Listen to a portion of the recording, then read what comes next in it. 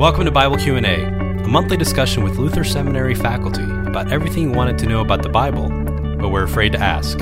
I'm Eric Barreto. And I'm Cameron Howard. And joining us today are Grace Duddy and Chick Lane, both of the Center for Stewardship Leaders here at the seminary. Thank you for being with us and for this really fascinating essay. Thank you. Yeah, welcome. Help us know where to start. If we want to start thinking about the Bible and money, what the Bible has to say about money, to what text should we turn first? I want to take us to the same place that Rolf Jacobson took us last month, which is my favorite stewardship verse in the Bible, Luke 12:34, where your treasure is, there your heart will be also. What I find as I talk with people in congregations is that a whole bunch of people, good, faithful Christians, want to separate their financial life from their faith life and put those in two separate compartments. And what I understand that text in Luke to be doing is not letting us get away with that, but putting those two in touch with each other. And it says, wherever I put my money, that's where my heart's going to go. If I put my money with Jesus and Jesus' work in the world, that's going to bring my heart to Jesus. If I put my money other places, it's going to bring my heart there and subsequently away from Jesus. So I always want to start there. What you do with your money has something to say about what's going on in your relationship with your Lord. What do you think leads faithful people to create that division between their finances and their faith? Is it that we don't know what to do with our finances, so we don't want to bring that to church because we have no idea what the pastor or the church or Jesus is going to ask of us, and maybe we're afraid that Jesus is going to ask us to do something crazy like sell all our possessions, that there is no middle ground between get rid of everything and ignore it. What do you think? I think that that's some of it. I also think the church for so long has only talked about money when we want some. So the church just hasn't facilitated a conversation where people might understand that what I do with my money has something to do with Jesus. We haven't dealt with that topic, so it shouldn't surprise us that people don't understand it that way. Yeah. I think it's also easier for us to keep it separate because money is such an anxiety-producing subject that we would rather keep it separate. And we would also rather keep it separate for the reason that you mentioned, that we're afraid that Jesus and God might ask too much of us, and we'd rather say faith is for Sunday and not for Monday, and keep it completely separate in a way because we like the way that we handle our money and we're uncomfortable with being confronted about it. Oh, interesting. Yeah, I kind of wonder if it's about a posture we have towards our finances, that we may trust God, we may trust Jesus and church with lots of aspects of our lives, but that's one place where we want to hold on to it because it's so precious. It's got our family's livelihoods all wrapped up together. It's got my sense of my own identity, my own value as a person in this society all wrapped up into it. And I wonder if there's something embedded in that as well. And I think culturally, most of us have been raised with the understanding that money is a pretty private matter. Yeah. Right up there with sex and politics. You don't talk about that stuff in public. And so as soon as we start talking about it, the anxiety levels and all those old tapes about, hey, wait a minute, this is my business, not yours, start to play. So there's a cultural piece of it as well. Yeah. But the Bible does have a lot to say about money, Yes, it Old does. Testament and New Testament. So we can't just skip over all of those verses. I mean, I go to where everybody's mind goes when you think about the Old Testament first. Leviticus, of course. That's always what I think about. Yeah, one of my favorites. But in Leviticus, in the laws about the Jubilee, where in the 50th year the family's land goes back to the original family of ownership, it states that this land belongs to God, and that's why this particular law about money and land and ownership was in place, because the land is owned by God, or that is, belongs to God, and we are but stewards of it, right? Can you help us understand this word steward and stewardship? Since you're from the Center for Stewardship Leaders. They must know what this We means. can do this. That's right. We can. I mean, I think for me, when I think about steward often comes along with the word manager.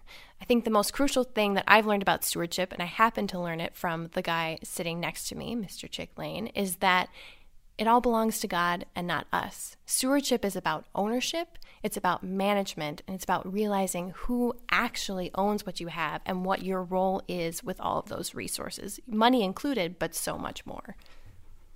The move the Bible makes, as I read it, is that God made it, therefore God owns it. And that really is the cornerstone of understanding what it means to be a steward. Because if it's my stuff, by definition, I can't be a steward, because a steward takes care of that which belongs to someone else. So it's God's stuff, and I manage it. I care for it. I'm a trustee of God's stuff that God has entrusted into my care.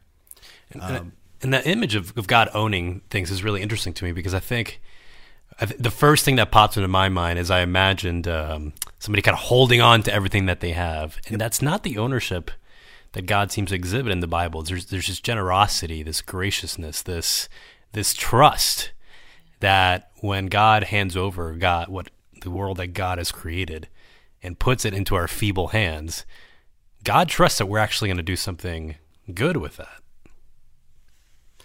The image of handing over is to me, such a striking contrast to the clutched, I'm going to hang on to what I've got at all costs. It's mine, I want it, and I've got my fists clenched to hold on to it.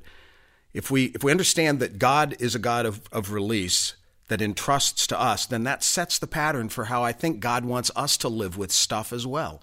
Not to hang on to it as if somehow we can define ourselves by what we have, but to release it, to open our hands, as God has done with us. Mm-hmm. That's what a steward does. A steward doesn't live for self-enrichment. A steward lives to be faithful to the owner, God, and in service to the rest of creation. And you can't do that with your hands clenched. You've got to do that with your hands open. And I think that goes well with the common stewardship conversation about abundance versus scarcity. And I think because God has given in abundance and given freely and graciously, there's not as much of an attitude about holding on to it because the resources aren't scarce. The resources are abundant. However, how we perceive the way that we've received these resources can be perceived through the lens of scarcity, because you may not feel that you have enough. But the way that I read the biblical text, I believe that together we're given more than enough. And I think the Old Testament says that better than even the New Testament in the ways that it talks about in Exodus with the offerings coming in and there being more than enough coming in 35 and 36 chapters of Exodus, and looking in 1 Chronicles 29 when you see the abundance of gifts that are received. I think that's a good place for folks to start on stewardship, because they see the way that this belief in everything belonging to God and God giving in abundance played out in more of a congregational-like setting. Mm-hmm. Now, if I can just defend the New Testament here in a second. Yes. I think, as you were talking about these images, the one that popped into my mind was when Jesus feeds the 5,000 people. Absolutely. They come and say, we only have, a few fish and a few loaves of bread. And at the end, there's 12 baskets kind of heaping over. There's always more when it comes to God. There's always abundance at God's table. And that's the image, which runs really contrary to the image of scarcity that so often dominates in our culture. Absolutely. But Jesus is so concerned with the poor, right? I mean, Jesus is so concerned with the way that we care for the poor. It makes me wonder, is it a sin to be rich? Well, you saved the easy question. I didn't preview that one, I know. did I? We were plotting this one for a while. Yeah. I don't think so. I think that clearly the Bible is nervous about what money can do to us. Mm-hmm. The Bible for good is reason. With good reason. The Bible is very nervous about what money can do to us, and I think the Bible is convinced, and I mean, who am I to disagree with the Bible? But very convinced that the more you have, the greater the danger that money will do things to you that get in the way with your relationship with God. And I think that's the concern about having abundance and being rich, is that it is that the more you have, the more it can get in the way. And the Bible is biased towards the poor. Mm-hmm. And the Bible wants those who have a lot to use that lot to help those who don't have enough. And it's nervous about whether or not that's going to actually happen or not. I think that's the issue with wealth, is what it can do to you. Not that by being wealthy you are therefore, crooked or wrong or a sinner. No, I don't think so. It's what you do with it that matters. And wealth is such a relative category in our world, right? If we are firmly ensconced in the middle class in the United States, we are wealthy beyond belief for some, compared to some, well, within this nation, but also developing countries. I mean, just what does it mean to, are you wealthy if you have enough, simply to have enough food, day to day?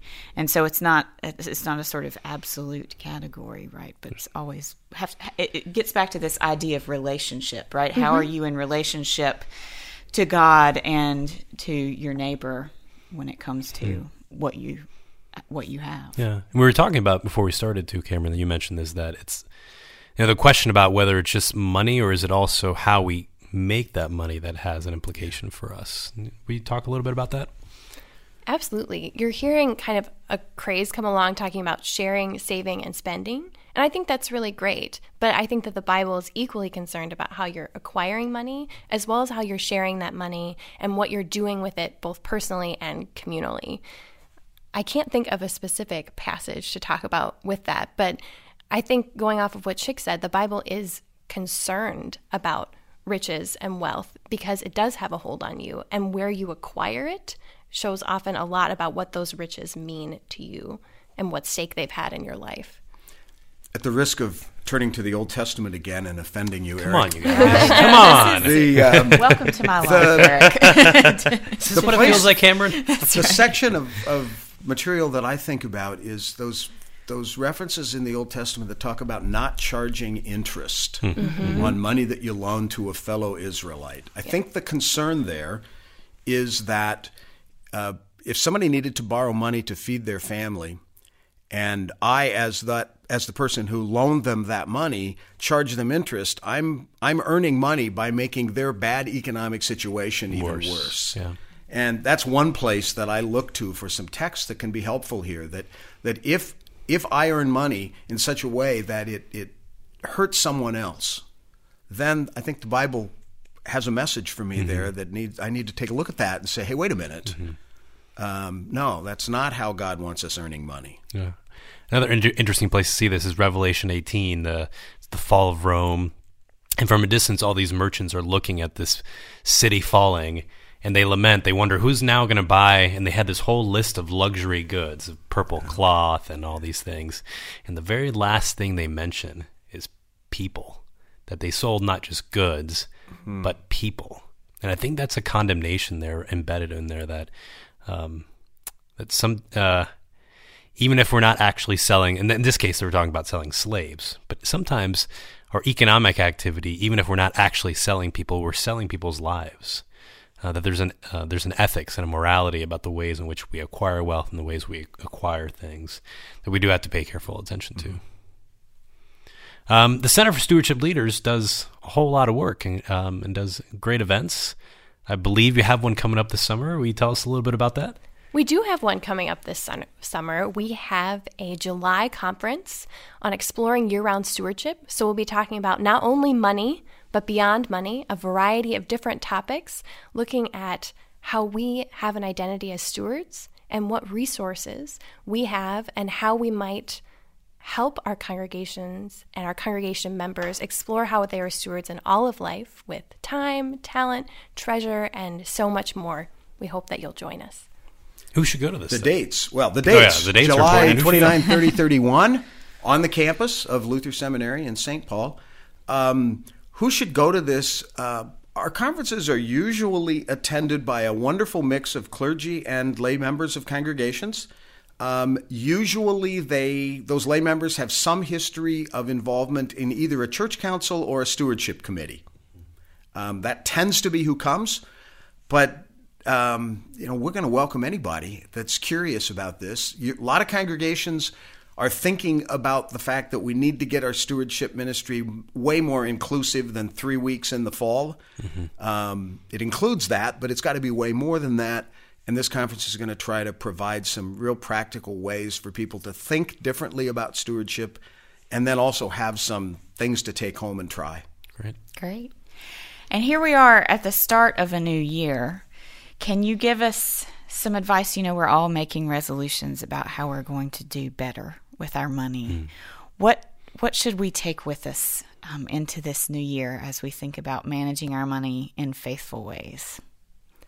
I think the advice that I would give is to think about the way that you use your money, acquire your money, save, share, spend, intersects with your values. I think that's really consistent with what the Bible calls us to do. And there's some really great ways to do that. But one of the best things I think you can do is not just think about it, but get in conversation with your family, in your congregation, in other community settings to say, how are my values and my money intersecting and not intersecting? And how do I want to grow and enrich that connection? Well, thanks, Grace and Chick, for joining us for this really great conversation. Thank you. Thank you for joining us on Bible Q&A. You can find more information at enterthebible.org. Join us again.